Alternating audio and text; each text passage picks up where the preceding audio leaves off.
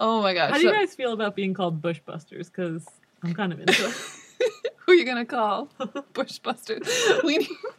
Would you wear a shirt that said... Yes, we need a podcast store with shirts. Bushbusters? Just say, or who are you going to call? On the front, Bushbusters on the back, because that might be stealing, like, right. It's too similar to the Ghostbusters. We might be onto something. Because Ghostbusters get the scary ghosts, and Bushbusters take the scary out of... The bush. The bush. I love it. We could have so many catchphrases, like... I'm sure you could put Ladywood might be a little bit intense for some people, depending. You might not want to wear it on a shirt. But there could be some good, like, catchphrases on some coffee mugs. There's a pelvic floor PT on Instagram who we can shout out because she's cool. Christina Holland. Oh, yeah. She has shirts that say support local orgasms. Oh, my gosh. That's so funny. We need something like support local bushes, and we could, like, just push it in Moore County or something like that. That would be so much fun. Maybe we have a new product in 2021. A store. Yeah, let's do it. If you think you want a shirt, let us know what that shirt says. Do all of our work for us. Tell us what it is, what it looks like, and we will make it happen. It'd be something like inhale blank, exhale blank. I feel like would be fun. I mean, is that overdone? Like the inhale the good shit, exhale the bullshit? I haven't heard it like that, but yeah. That's funny. So, 2021. It's a new year. It's probably February by now, but it's a new year. In light of a new year, we wanted to share some of our simple, but sometimes powerful pelvic floor tips as far as like hygiene or care. We're going to try to make this a quickie. I see what you did there. That's good. Quickie. I like quickies. Because I think it's good to have like those, like a nice marathon pod. Yeah. I'm all for that. But I think it will be nice to have maybe some shorter content. My drive to daycare is like 15 minutes, 20 minutes. All right. Is that our goal? That's our goal. Okay. Let's do it. Hi, and welcome to the Don't Beat Around the Bush podcast. I'm Addie Holzman. And I'm Haley Kava. We're friends, pelvic floor physical therapists, moms, and occasional hot messes who are here for real, uncensored conversations about all things pelvic health. And because our conversations are uncensored, they are likely not appropriate for little ears. Please remember our disclaimer. Although we both are licensed physical therapists, we are not your physical therapist. Yeah, anyways. And our content is intended for educational and entertainment purposes only. Please consult your own healthcare team for individualized advice, diagnoses, and treatment.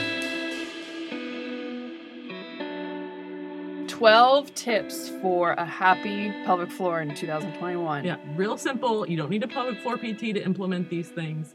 These are just things that you can try and hack your crotch.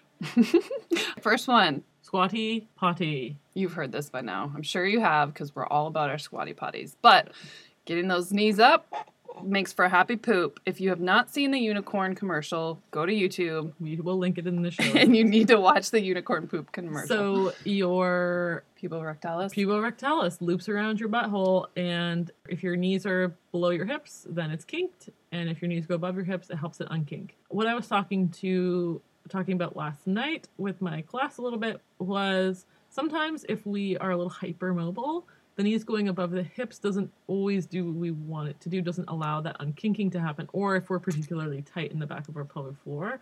So pressing knees together, little adductor action. I always put my fist between my knees. Yeah, and squeeze. A little inner thigh action sometimes will help. Or even feet wider than your knees to open your outlet can help. Exactly. You see a lot of like, knees go real wide on the toilet, and like, no, knees together, feet out, little pressure between the knees. Drop the kids off at the pool. Which brings us to our second tip is not to strain. So if you have good positioning, you shouldn't hopefully have to strain to get everything out. Just breathe in, let everything expand, let it go. You do not want to be blowing out your pelvic floor. Straining can cause a bunch of issues as far as like hemorrhoids and if you are constipated and it's a larger bowel movement, thinking about like blowing, like you're blowing out candles, or even like a horse can help you create a little bit more downward pressure if you need it without really bearing down hard. So that's another good. And if you have prolapse or like a pelvic floor that's just not letting go, you can splint. Mm-hmm. So sticking a thumb in your vagina and kind of pushing on that back vaginal wall. I have a sample of the FemEase coming in the mail. Ooh, I want to try one of those. So it's essentially a little plastic paddle that has a handle that you can put in your vagina to support your like the back wall of the vagina to help your poop get out easier without having to do it with your hand, which I think for some people would be a whole lot less intimidating than Your finger. Yeah, Mm-hmm. that's good. And then the next one is kind of related, not breath holding, but this doesn't only apply to sitting on the toilet. Right. Like this applies to exercise, lifting up your kids. Sometimes just sitting in your car. I sometimes hold my breath if I'm concentrating too hard. Yep. Or sometimes I just, it sounds Yeah. dumb, but forget to Yeah, breathe. and I I'm think- just like, And I think that's a really common stress response is that if we're in a fight or flight response, or even in like that freeze, like a fight, flight, or freeze response, that we will just not breathe because you don't want to move or you don't want to. Yeah, so then you're in a pattern of just holding that air. yeah. So if you constantly are breath holding, you could be increasing that pressure on your pelvic floor, which it may not like. Mm-hmm. So going back to the bathroom, We want to have a nice clean bottom without rough, like abrasive toilet paper, particularly like especially postpartum, especially if you're dealing with some hemorrhoids or some pelvic pain or difficulty emptying your bowels or any of those sorts of things. Using wipes or a bidet or a peri bottle that you can kind of spray to clean your perineum after going to the bathroom with just water can be super, super helpful for calming down those irritated tissues. How is your bidet going? it's not, because we need to go get a connection. Oh, Like we need like a certain bolt or something, which, it's like the simple, you just go get it, right? It doesn't take, but it right. you It know. falls off the to-do list. it's got to get it's got to get back on. So stay patient for Addie's review of the bidet.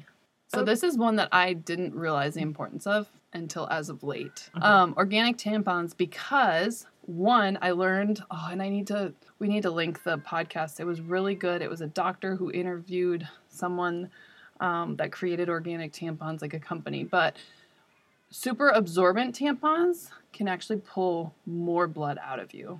Oh, So it can cause like more cramping or, like heavier Interesting. periods. that's really interesting. So the absorbent, like whatever they put in to too absorb. absorbent. You want to be careful about that. Ah, fascinating. So I got my period back postpartum, super early, real bummed about it. But actually it was a really tolerable, reasonable period because I do hear a lot of times people's like first couple cycles postpartum tend to horrible. be bad. No, so I cannot complain about that. But I do wonder, because the first few days of my cycle, I was using all organic pads and tampons from Top Organics because they sent me a whole bunch of samples. Fantastic. We'll give them a shout out. I used to have terrible cramping, and it wasn't until I switched to the cup and organic tampons, I like barely have any cramping anymore. That's amazing. I would cry sometimes. Like it would feel like labor. And I think a lot of it, too, was like prolapses and prostaglandins and stuff like that. But since switching, it has been a lot better. It is a privilege to be able to buy organic products. Should there be regulation on what goes into these products that are inside of our bodies? I think so. Yes. And that if that's the case, like, right, if it's regulated, so producers have no choice but to use products that aren't going to make us sick, then they will all be cheaper. And then we can take tax off of them. I don't know if actually in North Carolina there's tax on period products. I'm not sure. I just know that it's a big problem for lower income people to even get menstruation products. But then it's like it's like existential crisis. But anyway, we don't need to Yeah, go into that's that a today. pretty like heavy topic. Uh-huh. Here's two combined in one. Increasing your water intake and being aware of bladder irritants such as Yes. coffee, alcohol, acidic foods, artificial sweeteners. A big irritant that I think a lot of people miss is that super high concentrations of B vitamins. So check if you take a multivitamin, check what the percentage of the B's Because if it's like over 100% of your bees and it will turn your pee bright because it's water soluble, you'll just excrete the extra. Those can actually be irritating to your bladder lining. Interesting. I know that. Mm-hmm. And if you are decreasing your water intake because you are leaking and so you're not drinking enough like during the day because you don't want to leak or before you work out or whatever, just know that decreasing your water intake can actually make leaking worse because your pee is so concentrated that it irritates your bladder. Yeah, our pee is very acidic anyways. And now we're dehydrated, so it's going to be, super concentrated, super acidic, super irritating. I mean, if you don't drink any water and you pee, your pee is like brown. That's telling us that there's a whole lot of crap in there that's not going to feel good on the way out. And then your coordination of those muscles is going to be changed because now it's irritated. I mean, you have a cut on your bicep. You're not going to contract your bicep as strongly as even a paper cut, you know? Yeah, it's just yucky. So our 8th tip is kind of along with irritation and making sure that you are not using products like washes, soaps, anything that have fragrances or harsh chemicals on your vulva. Your vulva needs water. And water. Be gentle with her. And self-cleaning oven is a whole episode. Yeah, check that episode out because it's kind of like that same idea. Paper cut. If you scrub your perineum, you scrub your labia, now those tissues are irritated. Now the muscles that lie under those tissues may not be wanting to work as well. And then we can have leaks. And how amazing would that be? Is like the solution to not peeing your pants is that you just don't wash as hard. Right. You know, or use products that don't irritate your skin. So that's definitely important. And number 9 is also irritation related.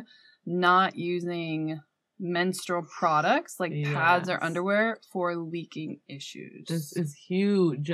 Again, pee is acidic. And so if the protection products that you're using are meant for period blood, which is more basic, the product itself is not going to draw away that bladder leak quickly enough because menstrual blood comes out slowly, bladder leak come out quickly. And so we need to get that liquid away from your body fast so that it's not irritating your skin, as well as neutralizing the acidity of the urine. And so that's huge. So a lot of people love their Thinx underwear. And I think a lot of people use them as bladder protection underwear as well as menstrual protection underwear. But Thinx has a brand of underwear called Speaks, which is specifically meant for bladder leaks. And so if you are having bladder leakage, definitely look into that because we don't want to keep those problems around. And you can use those underwear for your period, but we may help improve bladder problems by trying something else. Right. So that took care of 9 and 10. We kind of lumped them together.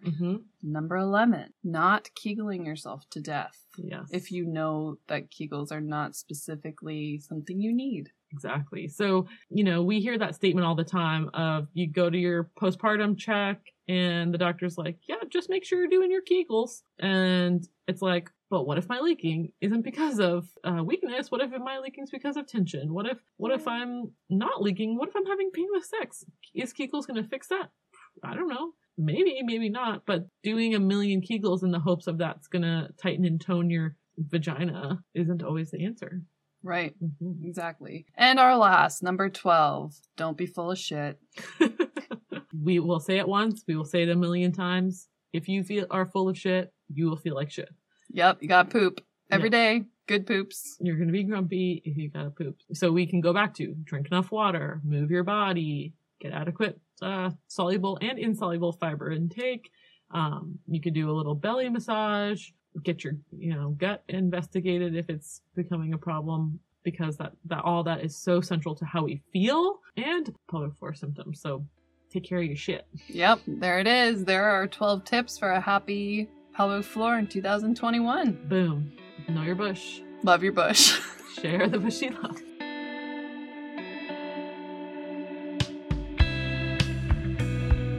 You can communicate with Addie and I both in regards to the podcast questions, comments, concerns, topics that you want discussed on our podcast Facebook page, Don't Beat Around the Bush Podcast, as well as our email account, which is don'tbeataroundthebushpodcast@gmail.com. You can also find our podcast on all the major podcast platforms. So please subscribe, comment, and share all the bushy love. It's probably pretty obvious that our episodes are edited and produced by Addie and myself. And our music is provided by Blockhead. Who are you gonna call? Bushbusters. Why didn't we come up with that earlier? That's genius. Oh. I love that, like, the inspiration just keeps flowing, even after 9 episodes. 10, technically.